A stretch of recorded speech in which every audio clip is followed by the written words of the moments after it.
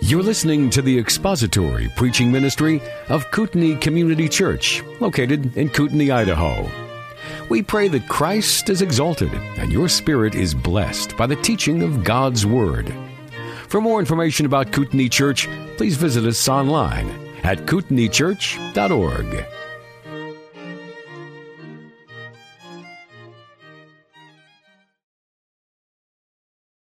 We have been talking about prejudices the last couple of weeks. We've been talking about prejudices because we're looking at a text of Scripture where the Lord forced even these bigoted apostles to get over their animosity, their hatred for the Gentiles. And so we are in Acts chapter 10, so I would invite you to turn there. We're going to be looking at verses 23 through 43. Prejudices are easy things to identify, but they are hard things to get over. Are they not? Prejudices are easy things to identify, but they are hard things to get over. It is easy for us to identify who it is we don't like and why we don't like them. Maybe they're a Muslim, maybe they're from another nation, maybe their skin is black. And prejudices are hard to kill, particularly when you think that God shares your prejudices. I am convinced that God is a Niners fan. And that is His favorite football team. I was more convinced in the 80s and the 90s that was God's team. I'm starting to doubt that in recent years. I would also be convinced that God is an American and that America is His favorite nation. And that He is a Republican by voter registration. We have this tendency to remake God in our image. And we think that whatever our prejudices are, whatever our partialities are, whatever our favoritisms might be, that God certainly shares those things. And God made man in His image, and man has been remaking God in his own image ever since. And that is how we conceive of God. But then suddenly we find out that God doesn't share our partialities. That God doesn't share our favoritisms. And that humbles us. Because we are prideful in the midst of our partiality. We have prejudices, and at the root of our prejudices is our pride. And really, we think of ourselves more highly than we ought, and our prejudices give us a way to comfortably express our pride against other people, and to look down our nose at somebody else because they have a different economic status than we do, a different affiliation nationally than we do, a different skin color or different partialities themselves, and so we look down upon somebody else, and it allows us to feel comfortable thinking of ourselves so highly when we can have us in our mind and then somebody else far down below us, that we can look down on them. And our prejudices just give us an excuse to express our pride. And we don't really think of it in terms of pride, but really there's no sin that you and I can commit that is not rooted in pride. And prejudices just express that pride. So how humbling it must be to wake up some morning and to find out that God doesn't share your prejudices. To find out that God may be a Cowboys fan. To find out that maybe America is not God's favorite country, and maybe He's not a Republican by voter registration. How shocking it must be to wake up and find out that all of the things that I show partiality to, all of my favoritisms and all of my prejudices are not shared by God at all. That's humbling, isn't it? And I think that that's what Peter was, humbled. When suddenly the Lord showed to him that vision that we looked at last week and said, Peter, don't call unclean what I have cleansed. And Peter had grown up his whole life with this prejudice against Gentiles, showing partiality to the Jews, and thinking that God shared his partiality and his prejudices. And God had to say, no, Peter, it's not the way it is. I think it's interesting to notice the difference between Peter and Paul. And if you would expect anybody to be racist, it would be Paul. Fanatical Pharisee. Fanatical isolationist. A law keeper to the minutest detail. Hebrew of Hebrews. If there was a Jewish Jew, it was Paul. He was fanatical in his Judaism. And I think that in the heart of Saul of Tarsus was a dislike for Gentiles that made Peter's pale by comparison. Yet we read nothing in Scripture of Saul ever having to be taught a lesson about racism or prejudices or bigotry like the Lord had to show to Peter. Why is that? Why is it that we read nothing about the Apostle Paul having to have a vision in which God has to explain to him that Gentiles are not unclean as he had always assumed? You know when I think that happened? On the road to Damascus. He did get a vision, didn't he? A bright light, and the Lord said, I'm calling you as the apostle to the Gentiles. Okay. And his whole life had crumbled. Everything emotionally, everything spiritually, everything that he had to be proud of, all of his accomplishments, all of his acquisitions, all of his success, his influence, his affluence, all of that just came crumbling to the ground, and God finally had a man that he could build from scratch. And when he said to Saul, I'm appointing you as my messenger, my apostle to the Gentiles, no argument. All right. Anything you say. And from that moment, Saul understood, all my Jewish partiality goes out the door. It doesn't come into my life or my ministry or the church from this point forward. Peter didn't get such a commission. So Peter had to have the vision, which is why the Lord showed him all of the animals, to explain to Peter what he had explained to Paul on the road to Damascus. No Jew, no Gentile. Those distinctions, as petty as they are, make no difference whatsoever. So Peter, get over your prejudices and get on with your ministry. And last week we looked at how Peter had come down from the rooftop and the 3 Gentiles showed up at the gate right at the precise moment that Peter was thinking about the vision that he has. And he seems to push all of that aside as he invites these men in and gives them lodging for the night. Now we have looked at how the Lord prepared Cornelius for his meeting with Peter. We have looked at how the Lord prepared Peter for his meeting with Cornelius. And now Luke is going to show to us the next 2 things in this whole unfolding of this inviting Gentiles into the church. And that is, first of all, Peter's meeting with Cornelius, and then second, Peter's message to Cornelius. And those are the 2 things that we're going to focus on this morning. Peter's meeting with Cornelius in verses 23 through verse 33, and then Peter's message to Cornelius in verse 34 through the end of verse 43. First, Peter's meeting with Cornelius. You look what it says in Acts chapter 10. Somehow my Bible got, this page has changed there. On the following day, on the next day, he got up and he went away with them, and some of the brethren from Joppa accompanied Peter. So it's a 2-day journey for the 3 messengers from Cornelius in Caesarea down to Joppa. That's 2 days, so they leave on one day and they show up the next day at noon as Peter's getting hungry and ready to eat. Peter allows them to stay with him that night. On the next morning they leave. It's on the following day that they finally get to Joppa. So we have a 4-day interval here between the time that Cornelius sees the vision until Peter finally arrives with these men. And Peter doesn't go alone. It's not just Peter and these 3 Gentiles who came from Cornelius. Acts chapter 11, verse 12, Peter says there were 6 brethren from Joppa who went up to Caesarea with him to the house of Cornelius. Now, why did he bring 6 people with him? It says that some of the brethren from Joppa went up to Caesarea with Peter. Why did they go along? Were they just curious? They have these 7 Orthodox believing Jews who are traveling with these 3 devout Gentiles, and 2 worlds are about to collide. I think that they went along not only because they were curious, but I think Peter wanted some witnesses to whatever it is that might transpire up in Caesarea. And so there are 6 who go with him, 10 people traveling all together.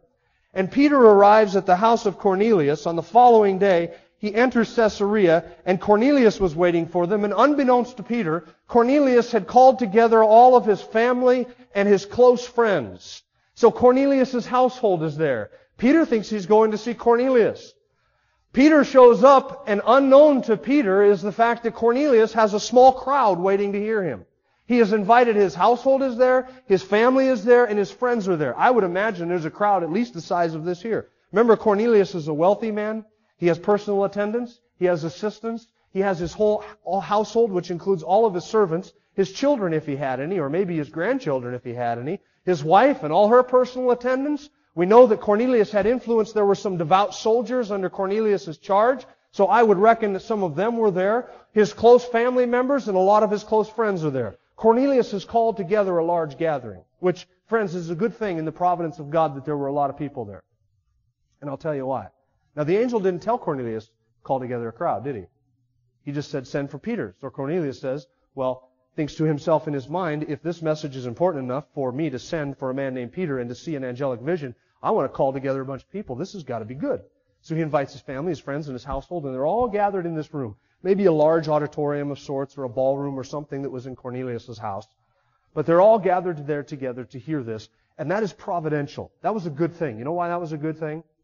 If it was just Cornelius that got saved that day, what would the apostles back in Jerusalem have thought? They would have said, this is just an aberration. It's a freak of nature that a Gentile got saved. But when a whole crowd of Gentiles get saved and receive the Spirit, the apostles are forced to recognize that God is opening the door to the Gentiles. Which is why it's good that there were a lot of people there to hear that message. That was all in the providence of God. He had directed that, and you see how He had prepared the soil of these people's hearts to receive the Word. So Peter shows up, and there's all of these people there. They're waiting for him, and Cornelius does what would just seem natural and normal for Cornelius to do. He falls down and he worships Peter. He falls down and he gives him homage. Now in Cornelius' mind, he's thinking to himself, anybody who's fingered by an angel as a messenger of God has got to be important enough to receive worship or homage or adoration. So Peter walks in, and Cornelius doesn't know that he's just a man, and he falls down and he starts to worship Peter. And the text says that Peter reached down and raised him up and said, get up, stand up on your feet. I too am just a man. Now you remember that Paul was worshipped on one occasion. Acts chapter 14. Paul and Barnabas went into Lystra, they healed a cripple, and the crowds came rushing out. And they said, the gods have become like men and come down to us. And they wanted to bring out oxen and sheep and begin to sacrifice them to Paul. They called Barnabas Zeus and Paul Hermes because Paul was the chief speaker. And they started to worship and sacrifice to Paul and Barnabas. And Paul and Barnabas rushed into the crowd and tore their clothes and said, don't sacrifice to us. We're here to tell you to turn from this vain idol worship. Then they stoned them. And if you're not going to worship them, then just stone them. This is what they decided to do. This had to have been tremendously embarrassing for Peter. He comes in here, and this guy falls down to worship, and Peter has to raise him up. I, too, am just a man. What an admission that is, huh? Any hint of superiority in that statement? Finally, Peter gets it, right? You and I, Cornelius, together, I, too, I likewise am just a man. Cornelius, there's no difference between you and me. I like the way John Stott put it. He said, Peter refuses both to allow Cornelius to treat him like he's a god, and Peter refused to treat Cornelius like he was a dog. Because both of them are equally sinful. It is just as sinful to deify a man as it is to degrade a man and to look down on a man because of your prejudices. So that's what Peter does. He lifts him up. And then, of course, apparently there's some small talk, because it says as they were talking, Cornelius led Peter into this room. And there's a gathering here. A large gathering of people. Now, Cornelius must be a man of action to do this, because he knew he was sending for a Jew. Cornelius knew how Jews felt about him, a Roman, centurion, Gentile. So Cornelius had no reason to believe, naturally speaking, that Peter would be willing to even come to his home. It's been 4 days since he sent his messengers away to the house of Simon to get Peter. Cornelius has no reason to think that Peter should even be willing to step foot in his house. But yet, however, nonetheless, Cornelius believes that since the angel told him, send for Peter, he believes that God is going to do whatever it takes to get Peter into his house. And so he goes through the process of gathering together all of these people to hear Peter, believing that Peter's going to show up on the fourth day. And that God will do whatever God has to do to get this Jew into a Gentile home, which is exactly what God did. So all these people are gathered there together, and Peter says something that to you and I might sound a little insulting.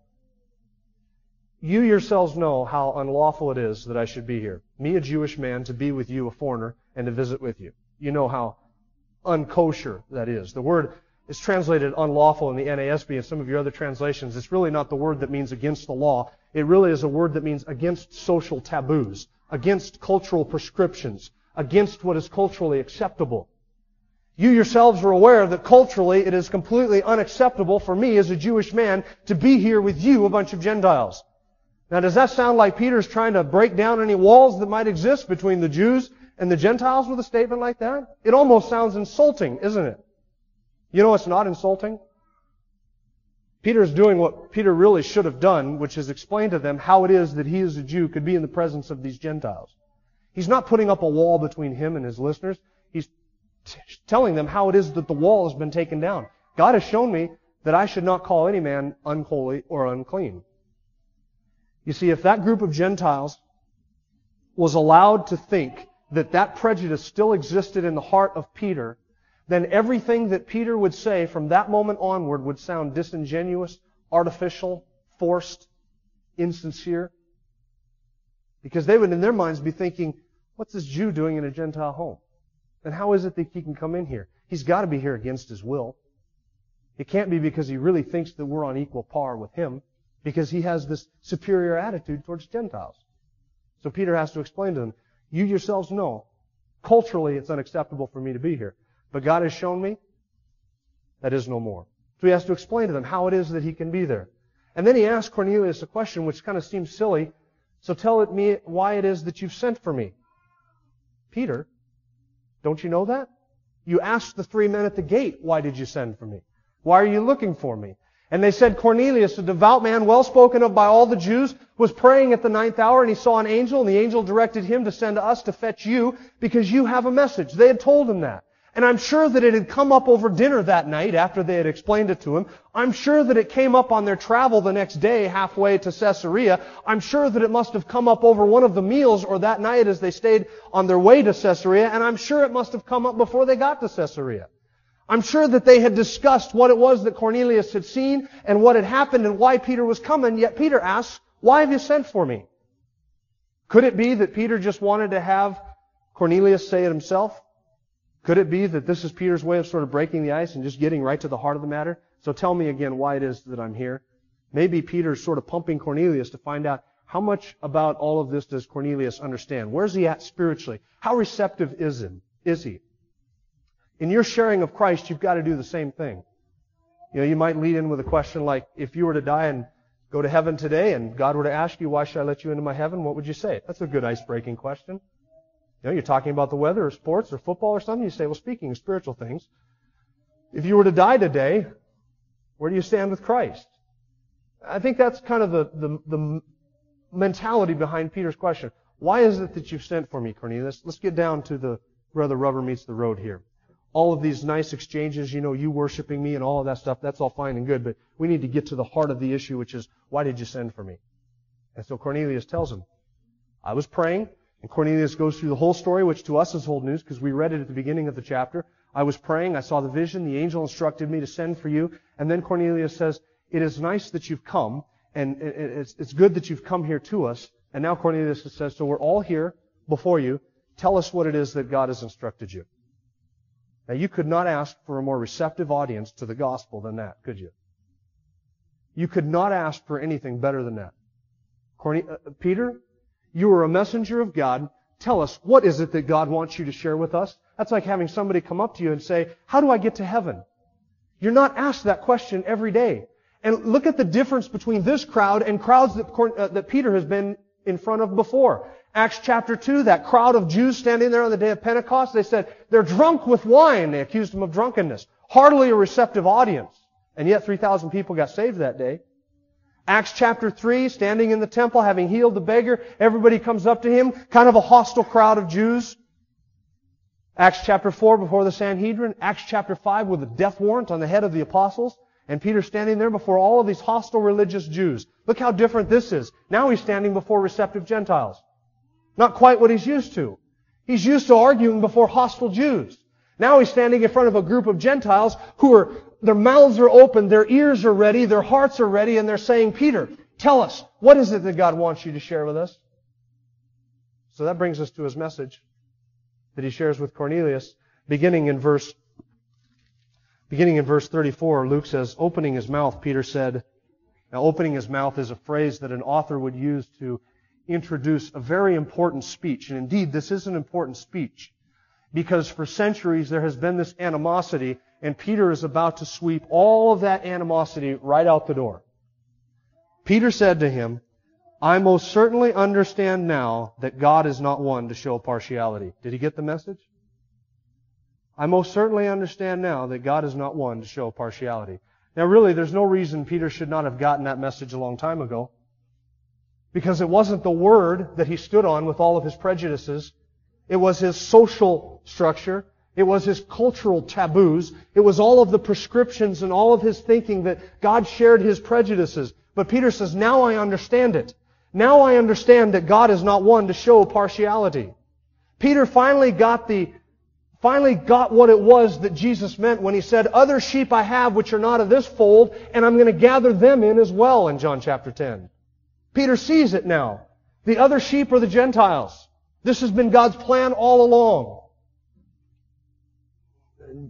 The Old Testament Scriptures spoke of a God who wasn't partial, a God who didn't show favoritism, who didn't accept bribes, who wasn't prejudiced.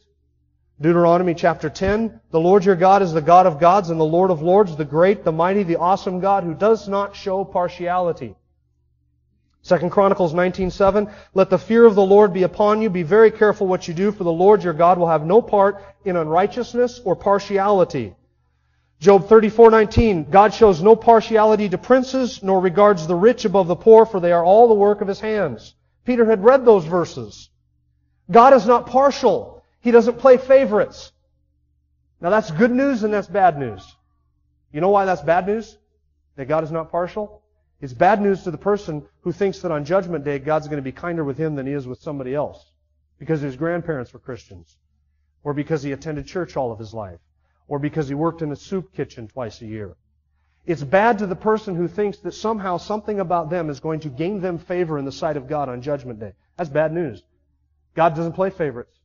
Doesn't matter what you've done, what you've said, who you are, what your skin color is, what your economic standing is, what your nationality is. Doesn't matter. Anything about you makes no difference whatsoever. The standard is the same, and God doesn't play favorites. But it's good news to me, and it's good news to you, because you and I understand that if God doesn't show partiality, then I'm acceptable to Him. And He's not looking for some skin color in me, or some national background, or something that I've done. Friends, I'm accepted on the same plane as any other Jew, any other Gentile, any other man or woman. He doesn't play favorites. So I don't have to worry about Him treating apostles better than me, or popular people better than me, or artistic people better than me, or athletic people better than me, or richer people better than me. I don't have to worry about any of that. That's good news. It's bad news to the person who thinks that somehow God's going to play favorites on Judgment Day. He'll go easy with me because I kept the Ten Commandments. Yeah. It's not going to go any easier with you than He is with Hitler. And news for you, it's all the same. Because God doesn't play favorites. And He's not partial with one man over another man. So Peter says, this is what I've come to understand, that God is not one to show partiality, but in every nation the man who fears Him and does what is right is welcome to Him. That's not salvation by works. Peter isn't saying you're saved by fearing God and doing what's right. Peter is saying it does not matter what your national background is, what nationality you belong to, what nation you're part of, what race you're part of, what your background is. All people who fear God and do what is right are welcome to God. It's really a statement about the preparatory work of the Spirit of God in our hearts. There are certain men like Cornelius and his household who feared God and did what was right, and they were ripe candidates for the gospel. You can tell that the Spirit had been working in their hearts. And Peter's point is it doesn't matter who you are, all are welcome to God on the same footing. And he's looking at Cornelius, who was a God-fearing man, who was a giving man, a generous man, a devout man, a religious man, a sincere man, but an unsaved man. And if there was anybody that could be saved by their sincerity or their devotion, it was Cornelius. So Peter says, it doesn't matter what nation you belong to, this is what I understand. The one who fears God and does what is right, you might substitute there, the individual who walks with God, is humble before God, trusts in His Son, does what is right, repents of his sin, and believes in Him, is welcome to God on that basis. Peter has to begin with what he's learned.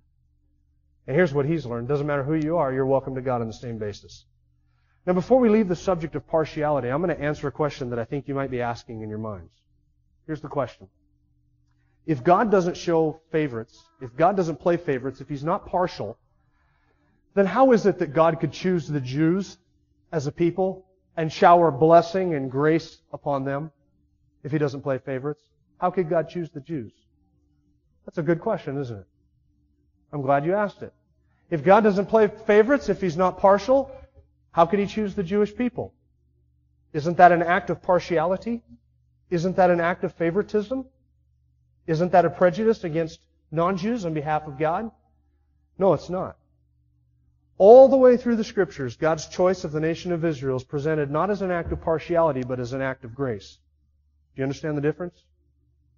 In Deuteronomy chapter 7, The Lord says, you are a holy people to the Lord your God. The Lord your God has chosen you to be a people for His own possession out of all the peoples who are on the face of the earth. You say that's favoritism, that's partiality, that's prejudice toward the Jews in favor of them. Verse 7, the Lord did not set His love on you, nor choose you because you were more in number than any of the peoples, for you were the fewest of all the peoples. In other words, listen, Israelites, it wasn't anything in you that caused God to choose you. It wasn't because you were smarter. It wasn't because you were better. It wasn't because you were more spiritually inclined to serve Him. It wasn't because you were better looking or more numerous or more powerful or wealthier. Or it wasn't anything in you. It was by His grace.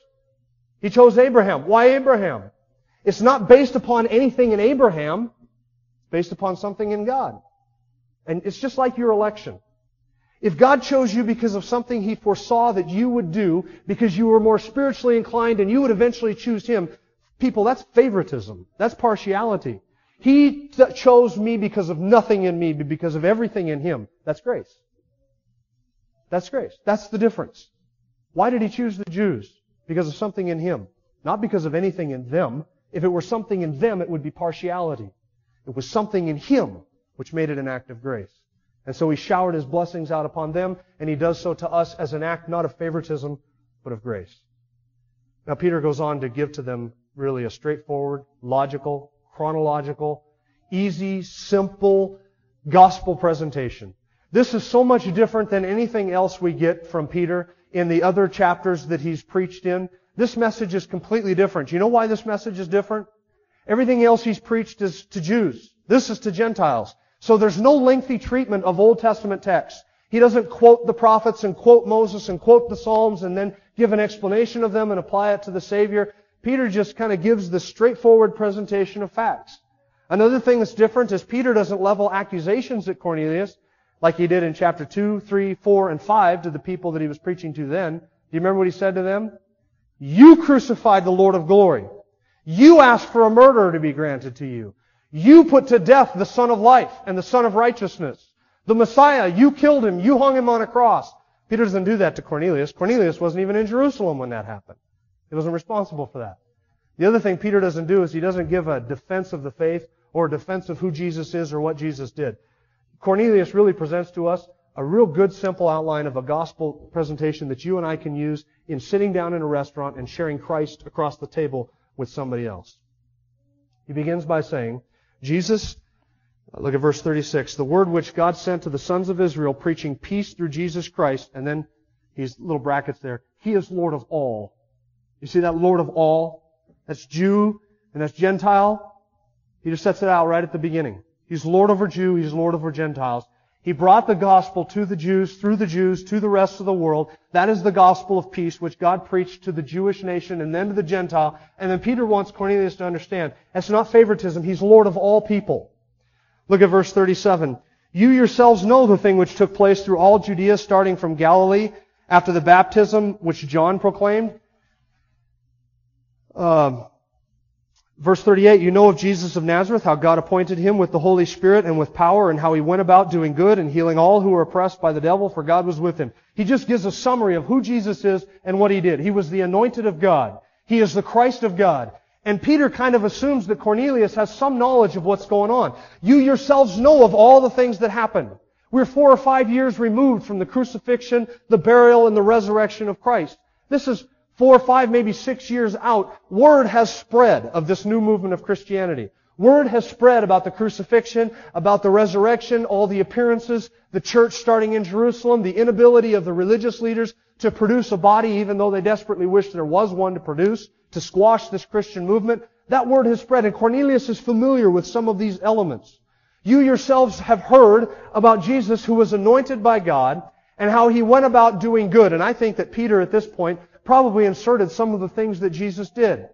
He healed the sick, He raised the dead, He made the lame to walk and the blind to see, made the deaf to speak and to hear. He walked on water, He multiplied bread and fish, He raised the dead. All of those things that Jesus did. He went about delivering all who were oppressed by the devil, demonstrating that He was the anointed of God. That's sort of Peter's explanation of who Christ is. Then he says, they put Him to death by hanging Him on a cross. And the they is a reference to the Jews, amongst whom Jesus did all of these things. Now, Peter wants us to understand that he's an eyewitness of all of these miracles that he's saying Jesus did. I was there. I saw it. I saw Him raise the dead. I saw Him heal the sick. I saw Him walk on water. I saw Him calm the storm. I was there when He multiplied the bread and the fishes and fed the multitudes. I saw all of that. Peter says, I'm a witness of those things. But then they put Him to death. They, all of the religious leaders, the high priest, the priesthood, the people of Israel who shouted for His blood, they crucified Him. They hung Him on a cross. And Cornelius would know enough of the Old Testament Scriptures and enough of Jewish belief to understand that anybody who died on a cross died under a curse. So you might ask, well, how is it that you reconcile those two things? Being the anointed, chosen of God, and dying under a curse. How could the Messiah die under a curse? Well, far from taking away from His messianic credentials, the death of Christ actually serves to authenticate or to accentuate His messianic credentials, because Peter says in verse 40, God raised Him up on the third day and granted that He become visible. And not just to everybody, but to those whom God chose beforehand to be witnesses of the resurrection. And then Peter could say, I am such a witness. Not only did I see Him do all of the powerful miracles and perform all of these things, but I am a witness to the fact that God raised up His Son on the third day and granted that He become visible. And so Christ not only died and He was buried, but He rose again and He presented Himself alive to hundreds of people, men chosen beforehand, with infallible proof. Touch me and see. A spirit does not have flesh and bones as you see that I have. And Peter says, we ate with Him and we drank with Him. He demonstrated He was alive by appearing to people. He demonstrated that it was a physical resurrection, not a spiritual resurrection, by eating and drinking. Spirits don't eat and drink. See, I have flesh. And Peter could say, I saw Him, I heard Him, I ate dinner with Him, I drank with Him, I handled the word of life. We were witnesses of His resurrection. Now that's a simple gospel presentation, isn't it? Here's who Christ is. Here's what Christ did. He died, He buried, He was risen again, and He appeared to witnesses who saw that He had been raised from the dead. Now, if all of that is true, then there are certain implications to that message. Verse 42 and 43 is Peter's conclusion to his message. Verse 42, He ordered us to preach to the people and to solemnly testify that this is the one who has been appointed as by God as judge of the living and the dead. Peter's message to the people, Cornelius, you want to understand what it is that God has commanded us to preach? Here it is. He has ordered us to preach that there is coming a day in which God will judge the world in righteousness through a man whom He has appointed, and He's furnished proof by raising Him from the dead. That's his point. God has appointed this man as judge of all men. Jew and Gentile, rich and poor, slave and free, will all stand before Christ and give an account. Because God has appointed Him not only as Lord of all, but as judge of all. Boy, that's somber, isn't it? 1 Peter chapter 4, verse 5, Peter says, all men will give an account to Him who is ready to judge the living and the dead. That's all men. 2 Timothy chapter 4, I solemnly charge you in the presence of God and of the Lord Jesus Christ, who is to judge the living and the dead by His appearing in His kingdom. And Jesus said in John 5, the Father judges no man, but has committed all judgment to the Son. That's Him. He will stand on His throne, and all men will stand before Him, and the books will be opened, and the standard will be the same. There will be no partiality, no favoritism, no prejudices. The standard is the same for all men. Now that's bad news to Cornelius. That's bad news to any sinner who doesn't know Christ. But that's where you got to start, isn't it? What is it that God has commanded me, Cornelius? It's this. He's appointed a man who's going to judge the entire world in righteousness. He has appointed him as judge of the living and the dead, all men, Jew and Gentile. Cornelius, you will stand before Jesus Christ and give an account. That's the bad news Cornelius had to understand before Cornelius could really appreciate the good news, which is that not that Jesus Christ is judge of all, but verse 43, that He is Savior of all. Of Him all the prophets bear witness that through His name everyone who believes in Him receives forgiveness of sins. Everyone, Cornelius. Jew and Gentile. The invitation is open to all men. All men may come. All men are invited. All men are encouraged to come to the water and to drink freely of the fountain of life. All men are commanded to believe in the Lord Jesus Christ and to trust Him for salvation. And here's the promise. To everyone who believes on His name, not who works righteousness, not who fears God, not who does good deeds or keeps the Ten Commandments, but to everyone who places their faith on and believes in His name, there is the precious result of salvation, which is the forgiveness of sins. Now, Cornelius has been confronted with the reality that he is a sinner. Cornelius, he is the judge of the living and the dead, and you're going to stand before him. But here's the good news. To everyone that believes on him,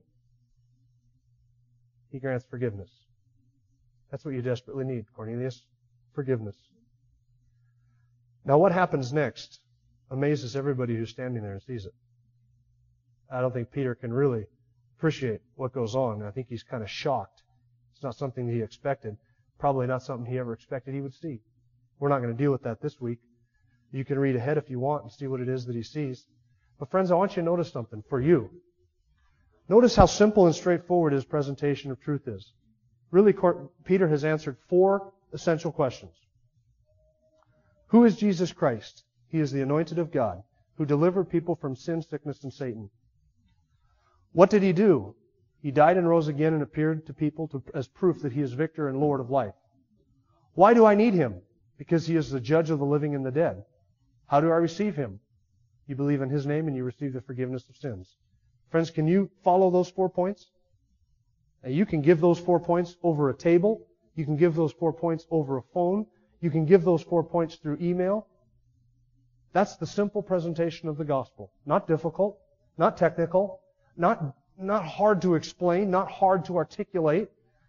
I don't think that Peter really tried to make it any more difficult than that. Here it is, Cornelius. Here's what you need to know to be saved. Who Jesus is, what he did, why you need him, and what you get, how you receive him. It's a simple outline to the gospel. Now, some of you here are believers. Some of you here maybe are not believers. You're in verse 42, not verse 43. Verse 42, you're facing him as judge of the living and the dead, not as the Savior of all who believe on him. If you're here today and you don't know Christ, you've never trusted Christ, friends, the bad news is that he is the judge of the living and the dead, and you'll stand before him. The good news is that if you believe on him and trust in him and come to him in repentance and in faith, he accepts you. Doesn't matter what you've done, doesn't matter who you are, doesn't matter what your nationality is, doesn't matter what your past is, anything about you. He shows no partiality or favorites. And he will accept you just like he accepted Cornelius, just like he accepted Peter, and just like he accepts millions of others. Because the gospel is open to all men. To everyone who believes in him, he gives forgiveness of sins. And if you don't know Christ, then I would implore you on Christ's behalf today to be reconciled to God. Do not give sleep to your eyes until you have forgiveness for your soul. Let's pray. Our Father, we do thank you for the gospel message which we are reminded again of today. Lord, the gospel is not just for sinners, it's not just for the unconverted, but it is good for the believers to hear the gospel as well. And we pray, Father, that you would help us to remember how easy it is and give us the grace to share Christ with those in our lives, our relatives, our friends, our family members, people who are close, people we run into in the store, to share with them the simple gospel. And we pray, Father, that you would go ahead of us and prepare people's hearts. And I would ask, Father, that if there's somebody here this morning who has never trusted Christ and does not know him as Savior, that they would not spend eternity knowing him as their judge. I would ask, God, that you would not allow anybody to give rest to their eyes until they have forgiveness for their souls. We thank you for Christ and all that he did for us, and we remember him today. In Jesus' name we pray. Amen. Thank you for listening to the latest podcast from Kootenai Church. If you'd like to learn more about Kootenai Church or to donate to our church ministry, you can do so online by visiting kootenaichurch.org. We hope you enjoyed this podcast and pray you'll join us again next time. Once again, thank you for listening.